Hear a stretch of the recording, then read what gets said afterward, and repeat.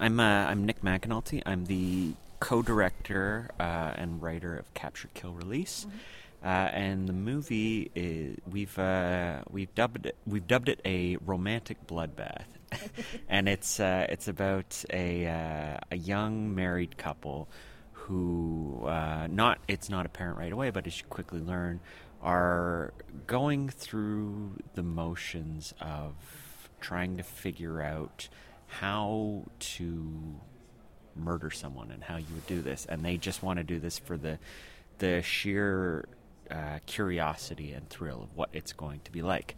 Right. And as the movie goes along, it becomes apparent that one of them is not really quite into the idea of doing it, but the other one is not going to let this dream die down and pushes things forward, and things get a little bit messy after that.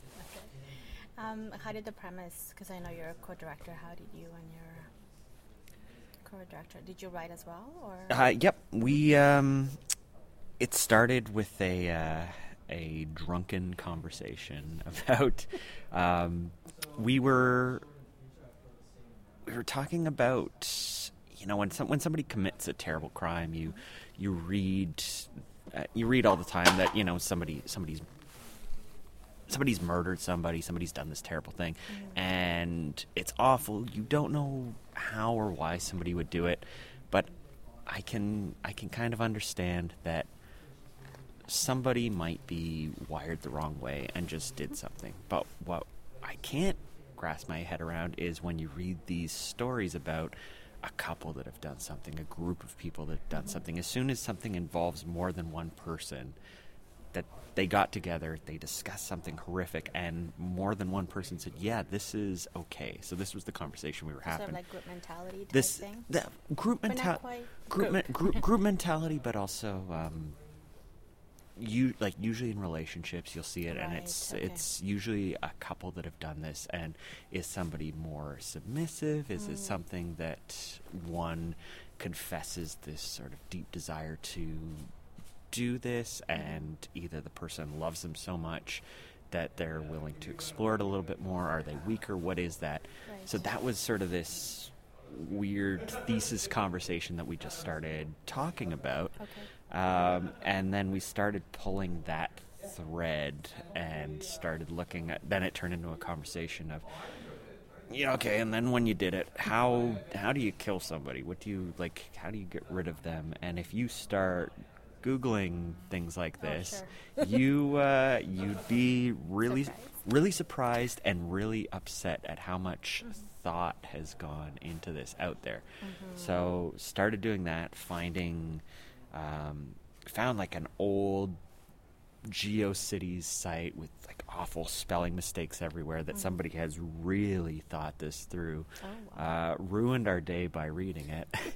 And then the way our brains work is let's start writing a movie, and that was kind of the genesis of it that we went from there. Interesting how conversations lead to something else. Yeah, that's. And so having already, your idea, how long did it actually take from writing, hashing it out, and into production? It took a very long time. It was the original idea from writing it was something vastly different than from retooling, rewriting. Is it something we can actually pull off on doing? It was, a couple years to actually go from the idea of doing this to getting to this point. Wow, that's not bad. Can you talk a little bit about your protagonists? I'm sure you had the script. How much did you collaborate with them in how they could improvise some of their parts? A lot. It was, we had a script. We knew the dynamics of how everything's going to play out, the beats that we want to play out, who is sort of obviously the driving force in this story, but once we hired our two leads, we kind of gave them a bit of a blank canvas at how much of your own personality without, let's pretend that you are terrible people. How much of your own personality can we really draw out, put into this? We wanted the movie is very improv heavy, so the while the situations are very different than who these people are. It is their language that is kind of coming through. We draw out their personality traits, and knowing that you like this, let's kind of use that. Learning their strengths and weaknesses, we'd play that up on sort of who they are and who we presented on screen there. Very cool. Just thinking of the effects that you use. How did you work with? Team? Can you talk a little bit about that? Here's a plug for Mitchell Stacy. He was our VFX guy. Nice. A lot of this movie was sort of somebody knows somebody who knows somebody. So Farhang, our lead, we've known and worked with before. That we met our lead actress through him, and Rich, who had a supporting role in this. I was talking to him about because he's done a lot of very cool genre stuff. I'm like, who do you know that's sort of in the VFX game? And we had kind of met with a couple different people, but he had done 2 movies with this guy. He's like, set you up and see what's going on here. And we met with Mitch, and he was really enthusiastic about the whole idea. He said, yeah, I've never done this kind of thing before, and he dove right in doing it. Even when we were filming it, he was filming it separately on his phone off camera, because like, I don't think I've ever done like some effects like this. I want to make sure that I am getting this to and yeah, it's all him. He sells it. He's fantastic, and he's a fantastic guy, fantastic to work with, and his work is just absolutely incredible. Excellent. Anything about sound you want to say? Since Graham is here. I don't know. Did you have sort of guidelines as to what you wanted to do? Or? I mean, the only thing that was, I guess, specifically challenging with this versus just doing sound for, say, a standard horror movie, was that it had this sort of this caveat of found footage.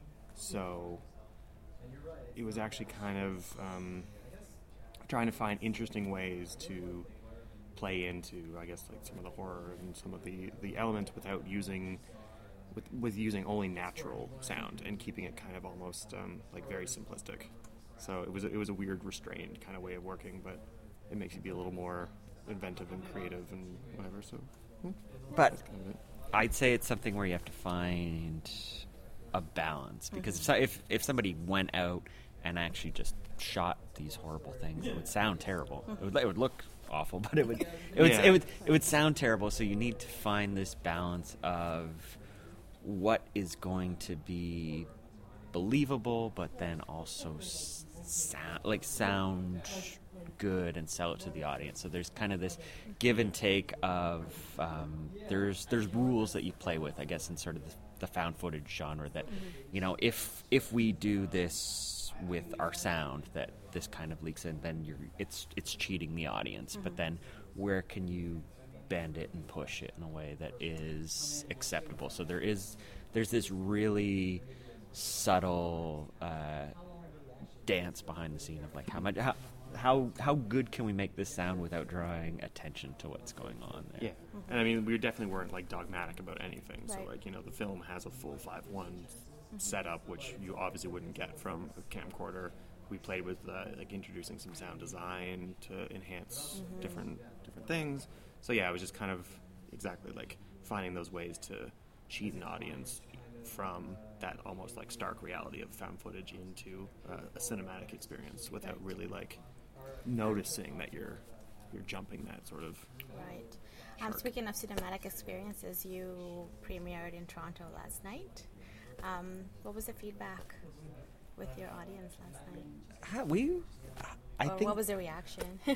I think we hit all the notes we wanted to hit. People were laughing when we wanted to laugh. They were shocked and they were shocked. We had a couple walkouts at the moment where we think like, yeah, this is the part where very sensitive people should walk out of the audience. So it was great. A lot of the feedback in general has been very positive, and we've been getting the reaction we wanted. Yesterday, since we're from Toronto, we've had people that we actually know are here, so that's it. The reaction is good, but then if you know some people and they see the twisted stuff that you're starting to put on screen, you are a little bit more sensitive to what's going on and how they're reacting, and if they want to talk to you the next day. That's a good point. So what are the hopes for the film? Where is it going next? We've been doing the festival run for quite a few months. This is coming to the end of it now. Okay. We're working on some distribution plans right now that I can't speak on, but we're aiming to get it out to a wider audience in the early part of 2017. Nice. Any future projects that we should be looking out for, either of you? Stuff is in the early works, but nothing we can speak of now. But pay attention, follow what's going on with this movie, and you shall hear more in the future. That's good. Remind folks your names and where they can find you online. Yes, Nick McAnulty. We're all over the place. You can go to capturekillrelease.com or follow us on Facebook at just look up Capture Kill Release. That's where we are, and tons of information on the flick, news, where it's going to be playing. That's where you want to be for more. Okay, great.